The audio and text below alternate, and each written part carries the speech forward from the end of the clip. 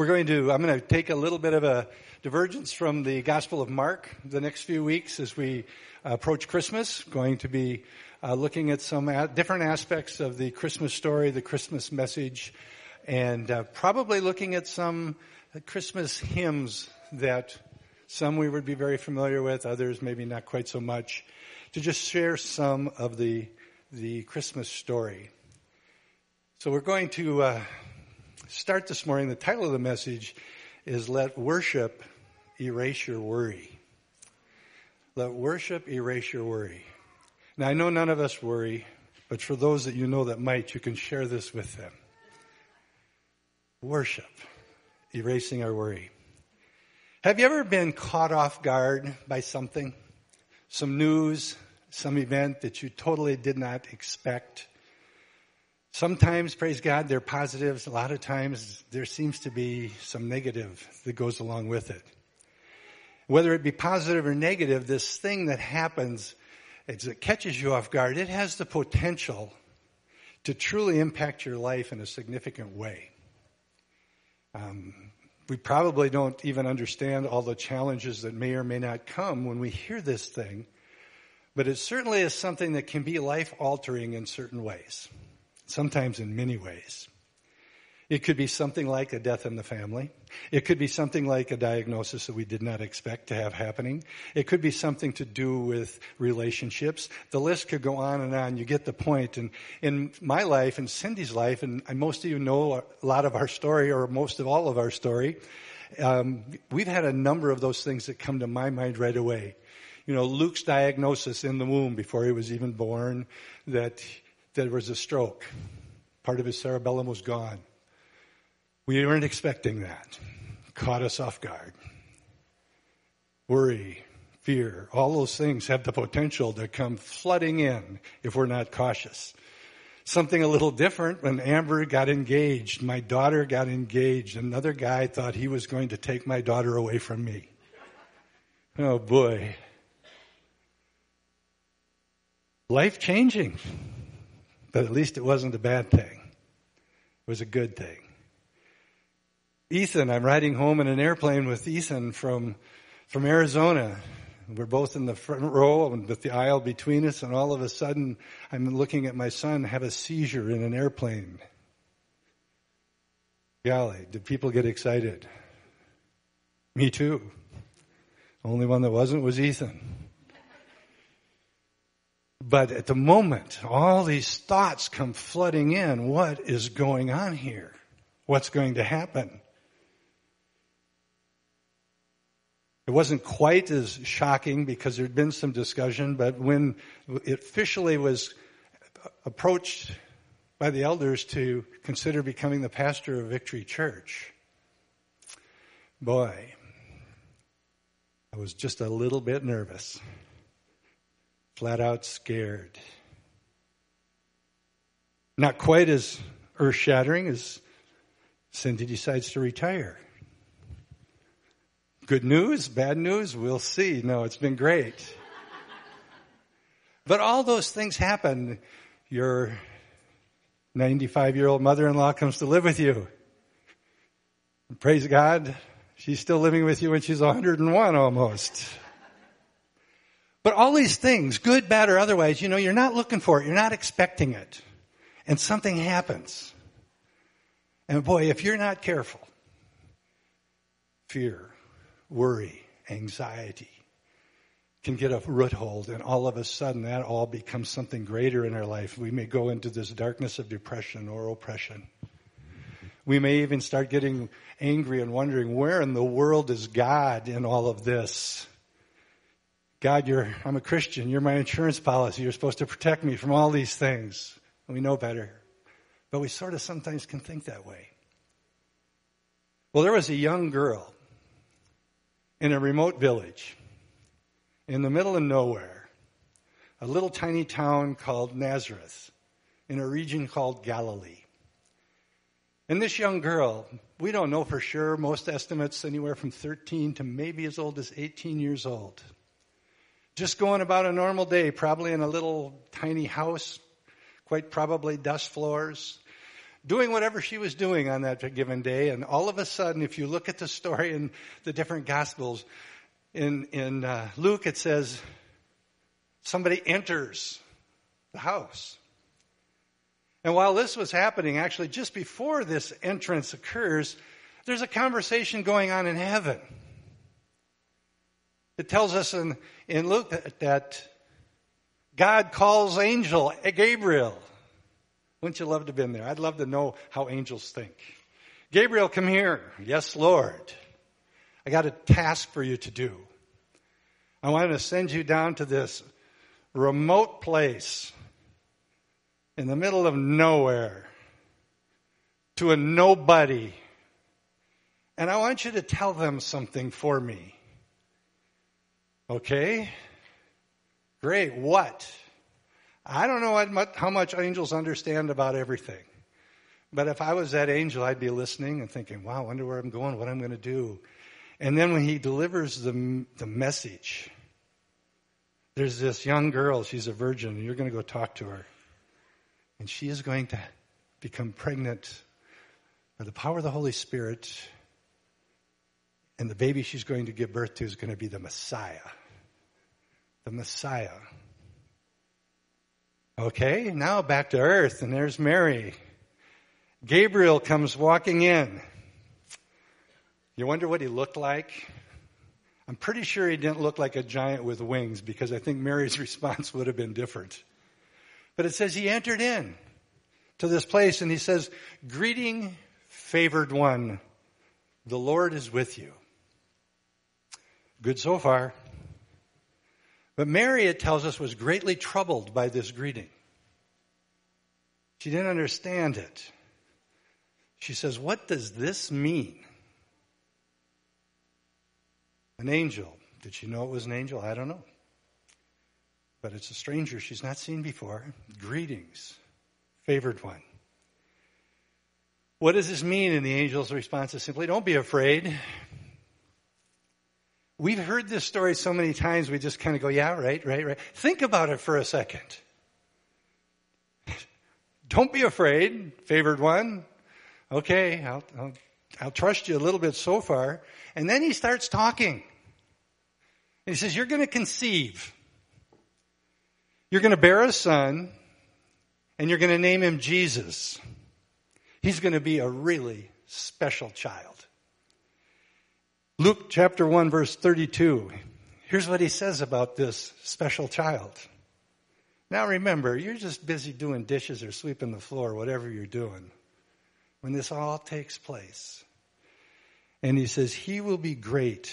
He will be called the Son of the Most High.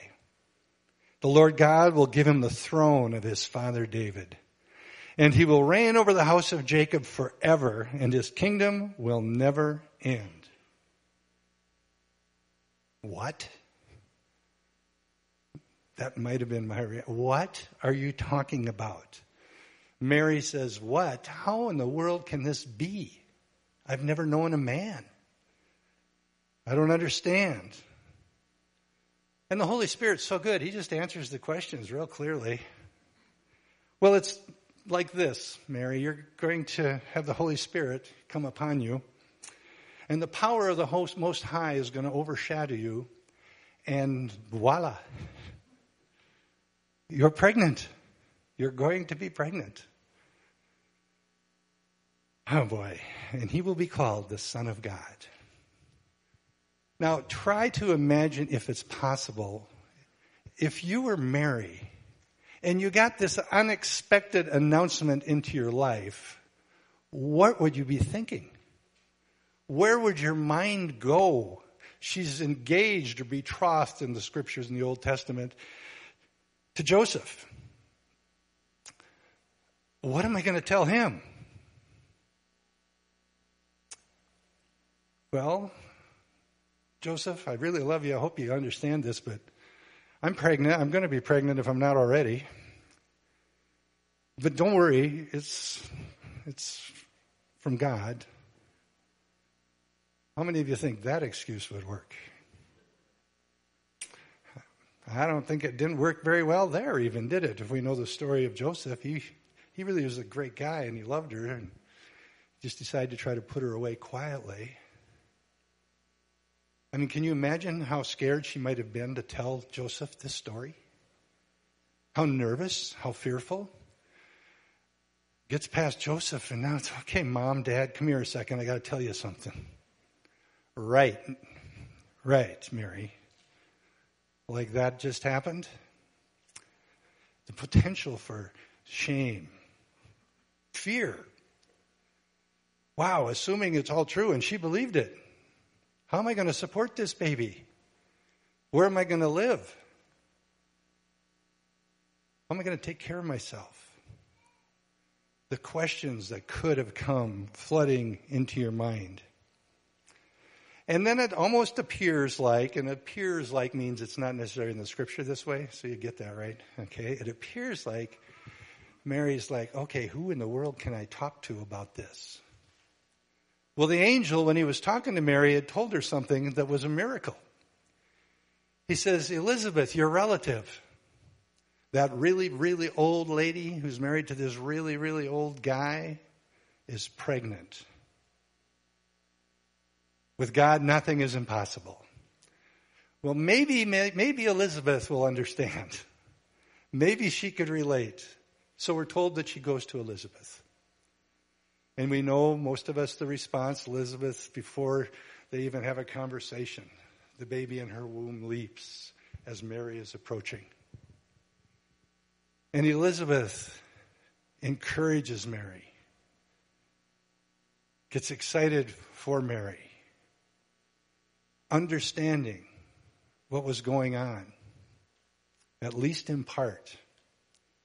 And I believe Mary understood at least in part, because the song that Mary wrote and sang, I don't know if she wrote it, somebody did. It's in our scripture. She refers to or quotes Old Testament scripture 15 times. However old this young lady was, this young girl, the Word of God was in her. The Word of God was in Elizabeth. It was in them. So when this surprising news came, there was at least a little bit of understanding as the shock would wear off. And Mary is encouraged. In verse 45 of Luke chapter 1, Elizabeth says, "Blessed is she who has believed what the Lord has said to her will be accomplished." This is a sidebar, something I really don't think I've ever thought about before. It's like, will be accomplished. I wonder when Mary actually became pregnant. Doesn't matter. We know she did. But if you look at that phrase, it's like it's going to happen. She was believing it was going to happen. Mary responds, I believe, to the blessing, encouragement of Elizabeth. And I believe it really caused her faith to soar. You know, if you and I have something come into our life unexpected, what a blessing it is to have a brother or sister in Christ that we can go talk to. And they can encourage us and strengthen us. Such a blessing. And I believe this just added to the blessing in Mary's heart. And she responds with worship. Instead of worrying, we see words of worship coming out of her mouth. Her focus isn't on all of this stuff and all the what ifs and the could be's and the maybes. It's on worshiping God. That's where her focus went right away. I believe praise and worship actually drives away the temptation to worry, to enter into fear. Man, the first hint, first indication that your mind is going there, start praising, start worshiping God, and that temptation to slide in that direction disappears. Let worship erase your worry. Two questions that I would usually have on almost anything like this would be, first of all, okay, I'm supposed to worship. That's good. How do I do that? And I'm not going to spend too much time on the how, but the second question would be, why? Why should I worship? To me, that's the important thing. That's what's going to motivate me. That's the why should I worship. The how, I just want to say a few words. One, worship, kind of a combination of two words, worth. Worthship. Worth. Give value to God. How do I do that? Live your life in such a way, in every part of your life, that it brings worth, value to God. Worth. Live to make God look good instead of yourself look good. Live that people see the value of God. They may not even understand it. Don't even worry about that. But we're to live that way, the totality of our life. What I do want to focus on is the why. Why worship? Why did Mary worship? We're going to read a segment of text here. But I want us to think, first of all, in our own lives, right here today. Or you could think of any things that popped up in your past. Why worship? I mean, some of us in here in the last year have experienced divorce. The marriage is disintegrated. Why would I worship? Some of us have lost a loved one, a very close member of our family. Why worship? We've been locked up for a whole lot of time in the last 2 years. Why worship? I've been diagnosed with a disease that doesn't sound good. Why worship? Why would I do that? My finances are a mess. I don't know how I'm going to survive the next month. Why worship? My relationship with my son or my daughter or my spouse is terrible. It's falling apart. I don't know what to do. Why worship? Why should I worship God? I have unsaved loved ones, unsaved children. I have prodigal child walking away from the Lord. All of these things going on. Why worship? We could find a whole lot of reasons why to not worship God. But why should we worship Him? Mary, in this scenario, we know that we still call her blessed, right? Blessed art thou among women. It's in the Word. But she's just a young girl. We don't know how old for sure, but she's just a young girl, hasn't experienced much of life. She's living out in the middle of nowhere, a nobody, and all of this happens, and her world is turned upside down by the words of this angel. How's it going to happen? What's it going to look like? What are people going to say? What are they going to think? My mom, my dad, Joseph, he's going to be crushed. I love him. Why worship? Well, I think when we look at Mary's song, we see at least 4 things that give us great reasons why we should worship. I want to read starting in verse 46 through verse 55. And this is Luke chapter 1. And Mary said, "My soul glorifies the Lord, and my spirit rejoices in God my Savior, for He has been mindful of the humble state of His servant. From now on, all generations will call me blessed. For the mighty one, the mighty God, has done great things for me. Holy is His name. His mercy extends to those who fear Him from generation to generation. He has performed mighty deeds with His arm. He has scattered those who were proud in their inmost thoughts. He has brought down rulers from their thrones, but has lifted up the humble. He has filled the hungry with good things, but He has sent the rich away empty. He has helped His servant Israel, remembering to be merciful, and to Abraham and his descendants forever, even as He said to our fathers." First Christmas carol, if you would. Mary, instead of worrying, worships. Why? The first thing I want to offer to us is because she understood that God sees her. God sees her. I hope we relate to this. In the midst of whatever we're going through, God sees you. He sees you and me. He knows where we're at. He sees us. He's paying attention. He's an all-knowing God, and He loves you and me. He sees us. Here she is, this poor girl, and we kind of know her and Joseph were poor when they went to dedicate Jesus in the temple. They bought the poor man's sacrifice, a couple pigeons. That's all they could afford.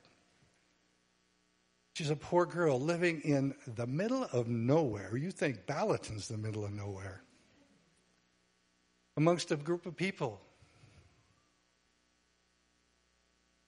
Living a very simple life. She's nobody. She is not important.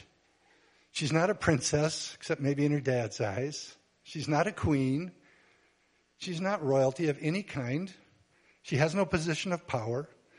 She's just a humble servant of the Lord living in Nazareth of Galilee. But God sees her. That should encourage every one of us. If God saw Mary where she was located, he sees you and me. And Mary understood this. And you know what? We all have a desire. Don't put on this false humility now. But we all have a desire to be seen. We all have a desire to be noticed. We all have a desire to be appreciated. We all have this desire to know that other people care about us. It's in us. And we've seen it, and we can see it in so many ways. I mean, if you happen to have a really nice dog. I have a dog named Sadie. Little black lab female.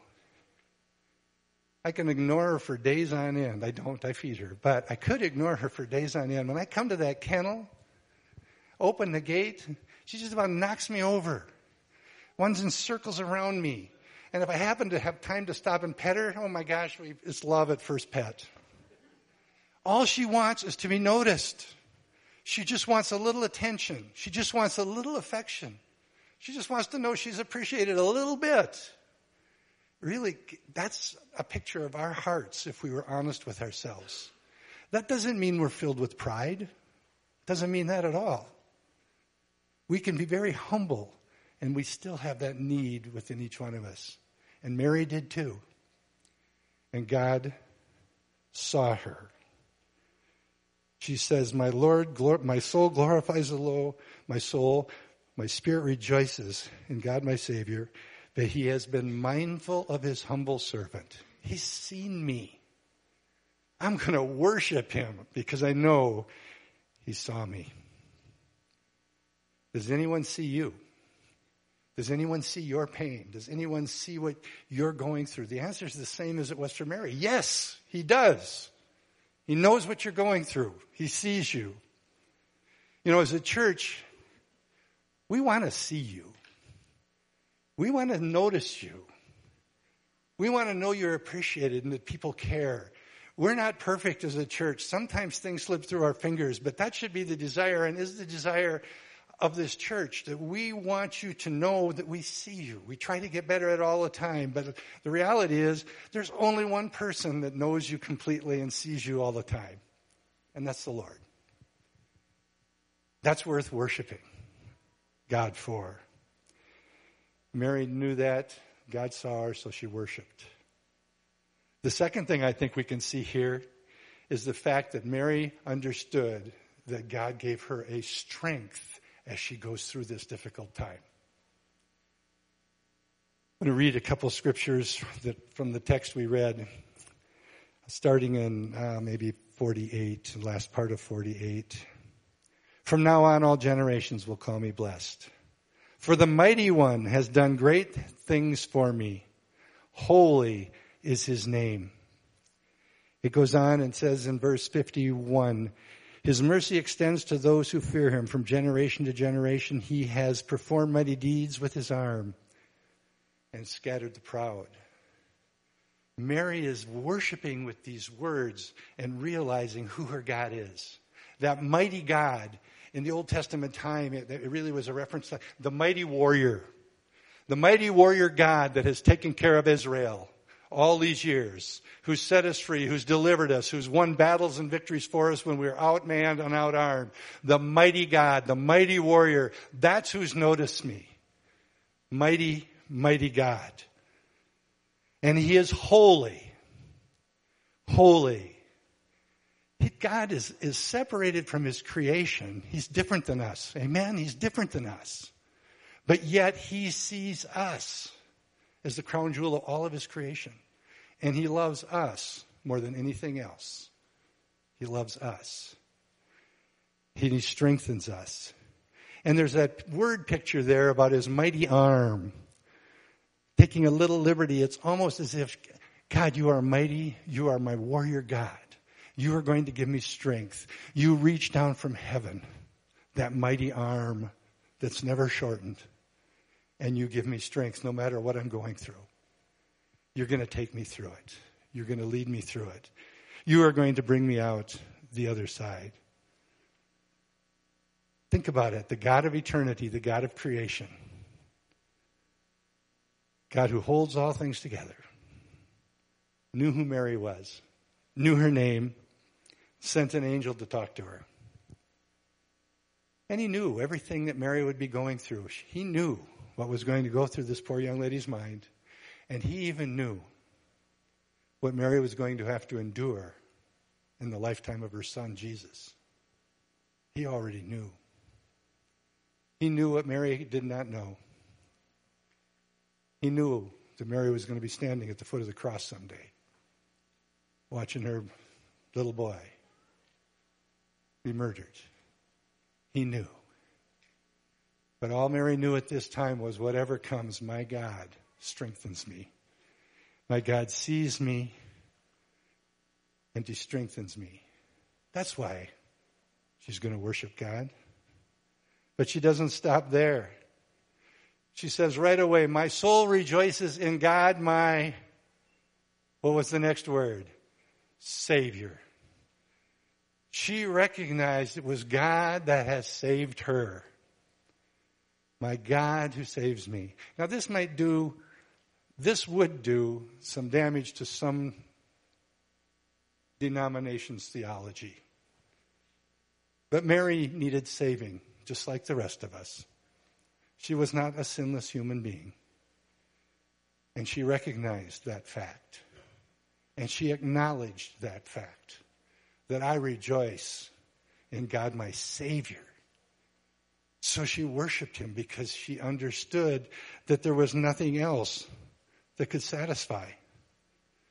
In a sense, Mary was really the first person changed by the Christmas story that's changed the life of every single one of us here. The story revealing that God became human to save humanity. This is the picture that gives unbelievable meaning to that scripture most all of us, if we grew up in a church at all, know in John 3:16, for God so loved the world that he gave his only son. He came to earth to save humanity. That whoever so believes in him will never perish but have eternal life. The story of God becoming human changed the world. And it's really interesting, if you just take some time and think about it, how much commotion this guy still causes 2,000 years later. I mean, really, every time we look at a calendar, we're reminded, BC AD, what are we living in? Well, here we are. And there's just talk about Jesus and watch what's happening. He was controversial centuries ago. He's controversial today. Can we worship him? Do we dare worship him? Do we keep our mouths shut so we don't feel embarrassed, ashamed, guilty? He sees you and me. He strengthens us in those difficult times. And he saved us, just as he saved Mary. It's an amazing story that we get used to. But the reality is, Mary, in the midst of this life-changing thing, worships God. And the last thing I want to point out that I see here is in verse 53. He has filled the hungry with good things and sent away the rich empty. First of all, just because you got a lot of money doesn't mean he sends you away empty. The meaning here is more of those that think they have all they need. They've accumulated all that can satisfy. They have no other needs. They don't see a need for God. They don't believe He sees them, doesn't believe He strengthens them. It's all me, it's all my gifts, all my talents, all my brilliant decisions. They certainly don't need to be saved. They've got it all. That's what he's referring to, that attitude, not a bank account, okay? But what is really important, I think, from Mary's position and what she says is, if you are hungry and you are thirsty, He will satisfy you. He will satisfy you. He has filled the hungry with good things. If you're hungry and thirsty, He will fill you with His favor, His grace, and His mercy. Most of us here that have truly accepted Christ as our Lord and Savior, I think would have to acknowledge we understand the fact that nothing in the world could satisfy our needs. Whatever it is, it makes you feel good for a little while, but it doesn't satisfy. It doesn't fill that void in our life. Nothing. All the money in the world, all the celebrity in the world, all the power in the world, all the prestige in the world, the greatest reputation in the world, and you're going to find yourself lacking. There's nothing you could do to satisfy. Living our lives for ourselves is pointless. It will not satisfy. The really neat thing is, with this being true, your and my standing before God has nothing to do with any of that stuff. Your standing before God doesn't depend on how nice your house is, how fancy your car is, how much money you got in the bank. It doesn't depend on any of those things.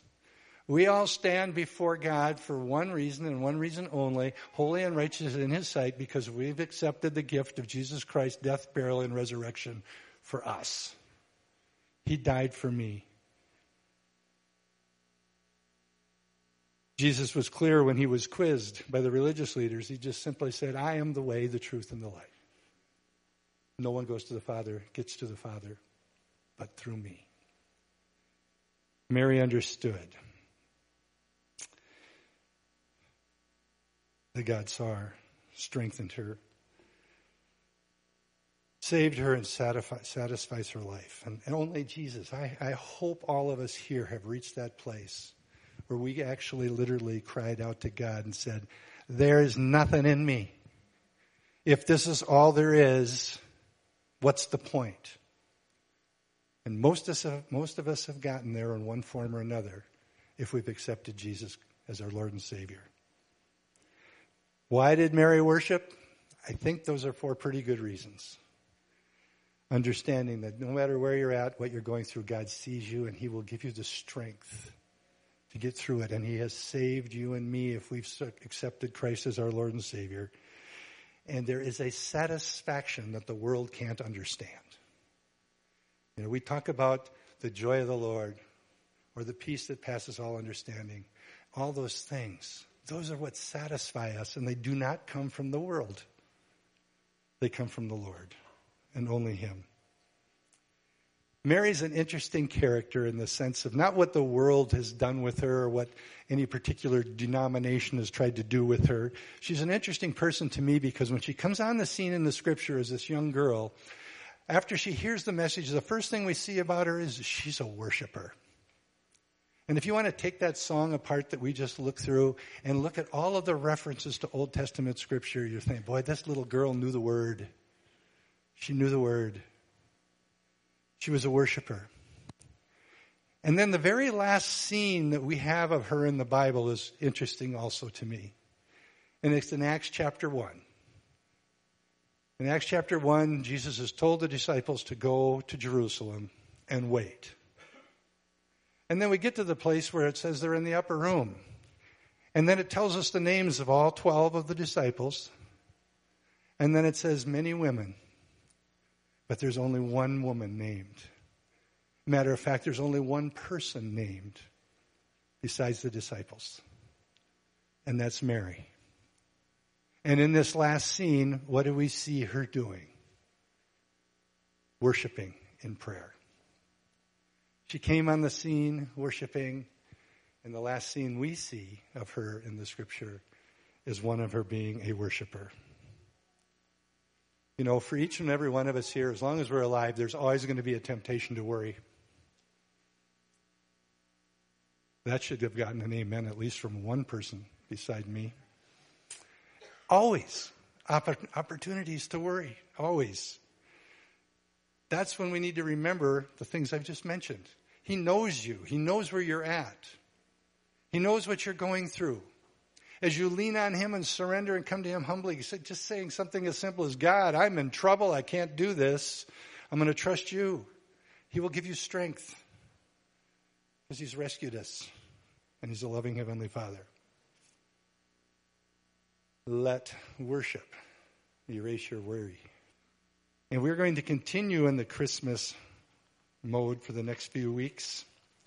So I encourage you to go read the familiar story again. Look for what's not familiar. Look for what the Lord can show you.